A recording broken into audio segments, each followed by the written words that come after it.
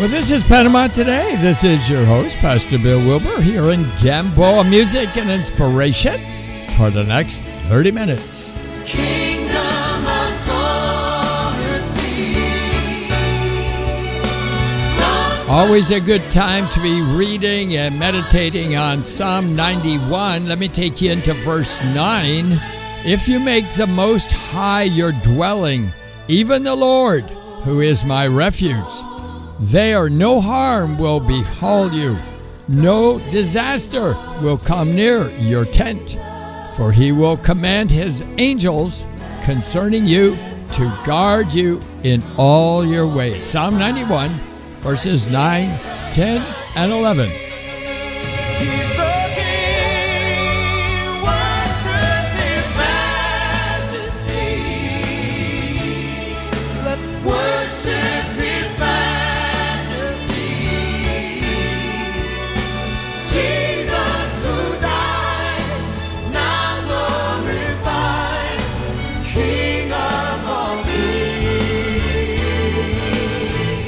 This is a time really to be meditating on the Word of God, Psalm 91 is a great psalm to not just meditate on, but to memorize that.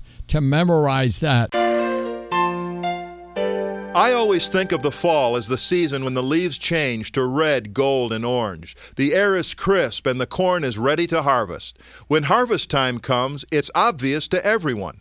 In John 4:35, Jesus reminds his disciples to lift up your eyes, for the fields are white unto harvest.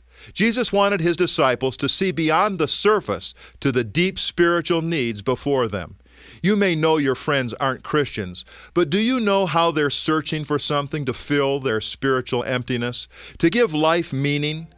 If you're looking for ways to share the gospel with your friends, the American Tract Society has the tools and training to help you. Contact us today.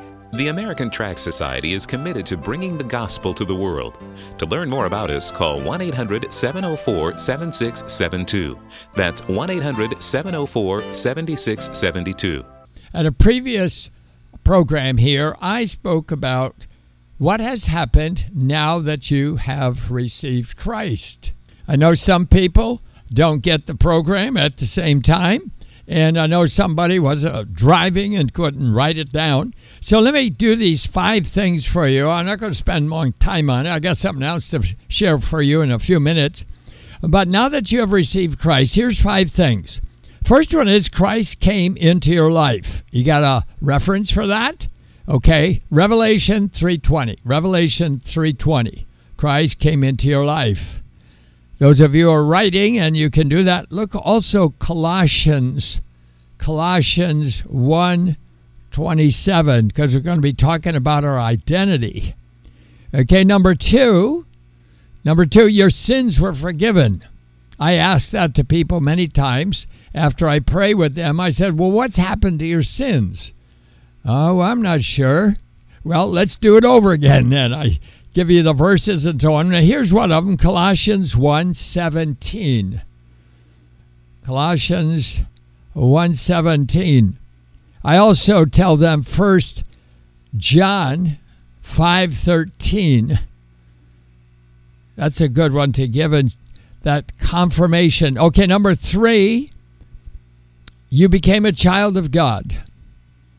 John 1:12. You receive the power of God now into your life. You became a child of God. And number 4, you received eternal life. John 5:24. John 5:24.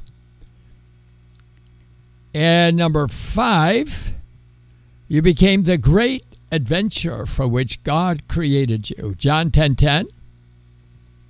Come that you might have life and have it more abundantly. Doesn't necessarily mean it's going to be without problems. This verse works for those who are in the persecuted church as well. Rough times.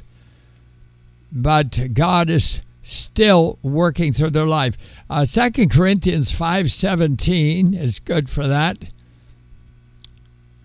2 Corinthians 5:17. For any person who has Christ in their life, they're a new creation, a new beginning in their life. 2 Corinthians 5:17, and then 1 Thessalonians 5:18. And if when you read 1 Thessalonians 5:17, look at the verses before that as well. Well, I'll let you look it up. It's got a lot of one-liners here. Rejoice always and pray at all times. That's that passage that has all these small verses at one time. So I'm reading these slowly for you because not only for you to know, but you're going to be able to help somebody else with this. Yeah, you do. Christ came into your life, number one. Your sins were forgiven, number two. You became a child of God, number three. And number four is you received eternal life. And number five, you began the great adventure for which God created you. You may have other verses you want to put in there that help support that. So, Father, I just want to pray for those who've made decisions for Christ and just need some understanding a little bit more of what you have done in their lives, Lord. And so we pray right now in the mighty name of Jesus. Come, Holy Spirit, in Jesus' name. And Father, I pray for those who are thinking about making that decision, that they realize this is the day of salvation. Make that decision now in Jesus' name. Receive it in Jesus' name. So, Father, I confess my sins. I confess that you are the only one who can deal with this. And I surrender my life to you. And I pray in Jesus' name. Thank you, Lord. Amen. Well, one day, a father was coming home from work, and when he did, his 3-year-old daughter stood up on the steps, and she says, "Daddy, Daddy, catch me." And she just jumped. She just jumped. And he caught her. But she just assumed, my dad, I love my dad, and he has the strength of his muscles and so on. He'll take care of her. And so she just jumped. Now that's really an act of faith, because once she jumped, there wasn't any way out that she was going to be able to hold herself or control herself. She was just gone. She was out there. So it all depended upon the one who picked her up. Now, here's a good picture of faith in operation here, faith in action. And I want you to know that your faith is only as good as the object you place it in. Sincerity is not the issue. You can be sincere, but sincerely wrong. And this is what happens to so many people. I remember being in a discussion once with my roommate when I was just staying in a rooming house, you might say, and the landlady came by and saw me one evening just talking to my roommate, and he was asking questions and actually more like arguing. And I had become a Christian about a year before that. And so he was having these discussions with me, and I was showing him some verses and so on. And my landlady stopped at the doorway and just listened to us talking. And as we looked at her after a minute, she says, "Well, I don't think it matters too much of what you really believe. It's whether you're sincere." Now that sounds so nice. So nice. But my roommate was sincere maybe, but he was sincerely wrong. I remember a few years ago when we arrived here in Panama and living in Gamboa, and then I heard the trains. There were 14 trains a day, 7 in one direction, 7 in the other one. They all stopped at the Gamboa station form on the platform. And when they did, passengers would get on and off they go, and others would come. Well, if you were a passenger and you were a visitor and you were getting on the train, And I said, hey, where are you going? They said, well, I'm going to Cologne. I said, Cologne's not that direction. It's this direction. You got to get on that other train that's coming. No. I really believe it's over that way. Well, it doesn't really matter how sincere or how excited you are that you're on your way to Cologne. If you're on the train that's heading to Balboa, you're on your way to Balboa. And this is what happens with a lot of people with what they quote unquote believe and don't believe. But the trouble is they're playing with not just going to Balboa or Cologne. They're talking about their life and their eternal life. And this is why when Jesus was here, he spoke so many times, truly, truly, I say to you, or I tell you the truth, depends what translation, because he shouldn't even have to say that. His word is good enough. But he had to really make this through people's mind here. And Jesus said, I am the way, the truth, and the life. He didn't say, I am a suggestion. He said, I am the way, the truth, and the life. Sometimes when I tell that Jesus is the way and you can have eternal life, he said, wait a minute.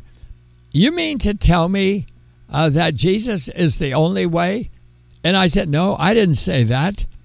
Jesus said that. I'm just telling you what Jesus said. And I just choose to believe in it. And I'm trusting in him.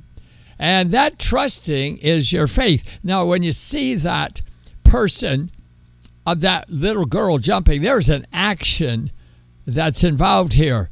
She can't just say, well, that's nice. I'm on a step here and I want to get down, and I'm glad to see my dad. He's home now, and I know my dad loves me, and I know he's got strong muscles and this and that. She did it by acting. So in other words, just having the information is not enough. So just having the information of Jesus is not enough. There's a discussion that you need to say, yes, Lord, and then I make a decision and I do something about it. It's going to make a difference. I want to tell you that when you come to that point, I know it's a spiritual experience, but it's like standing on a diving board and trying to make that decision of, is the water nice or not nice? Is it cold or is it pleasant? I don't know. That's a long way down there. That's kind of a thrill to go down there. I'm not ready for that. But when you finally do it, you know, people say, come on, chicken, jump in, whatever. And you do that, there's no turning back. You know what I'm saying? You can't say, I changed my mind, you know. I only want to go halfway. Did you ever go halfway into a diving board and diving like that? No. It's you just do it or you don't do it, because this is a way that the object that you place your life in is your faith is only as valid as the object of your faith. So this is what you got to do. When you look at the words that Jesus said and you realize he's talking about his forgiveness, he's talking about his love, he's talking about miracles, he's talking about his death and his resurrection, and that his blood on the cross is sufficient for all our sins. Those are all decisions that we have to trust him to do. And that's why the resurrection is so important. Because we see Jesus didn't talk about these things. He demonstrated it. And he demonstrated with his body. And Hebrews 11:6 says, without faith, it is impossible to please God. So maybe you're like the guy on the diving board at this point, and you've got a lot of information about Jesus. Maybe you like this program. That's wonderful. Glad you're tuned in to Panama today. But you can go further in your walk with the Lord. And when you do, I can't tell you what the experience is going to be, but I do know that it's an experience when you no longer are trusting in any way for your salvation, but you're trusting in Jesus and Jesus alone. Without faith, it is impossible to please God.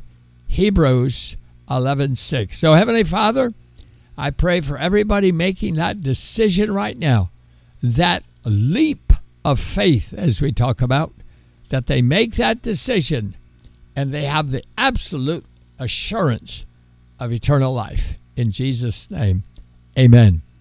I want you to know, when you make that decision, it's like when you do jump off the diving board, there is an experience on the other end, that's for sure. When you actually find out how, like the father that caught his daughter, you find out that Jesus actually catches you and you have eternal life. By faith, you're going to be with Jesus forever and ever.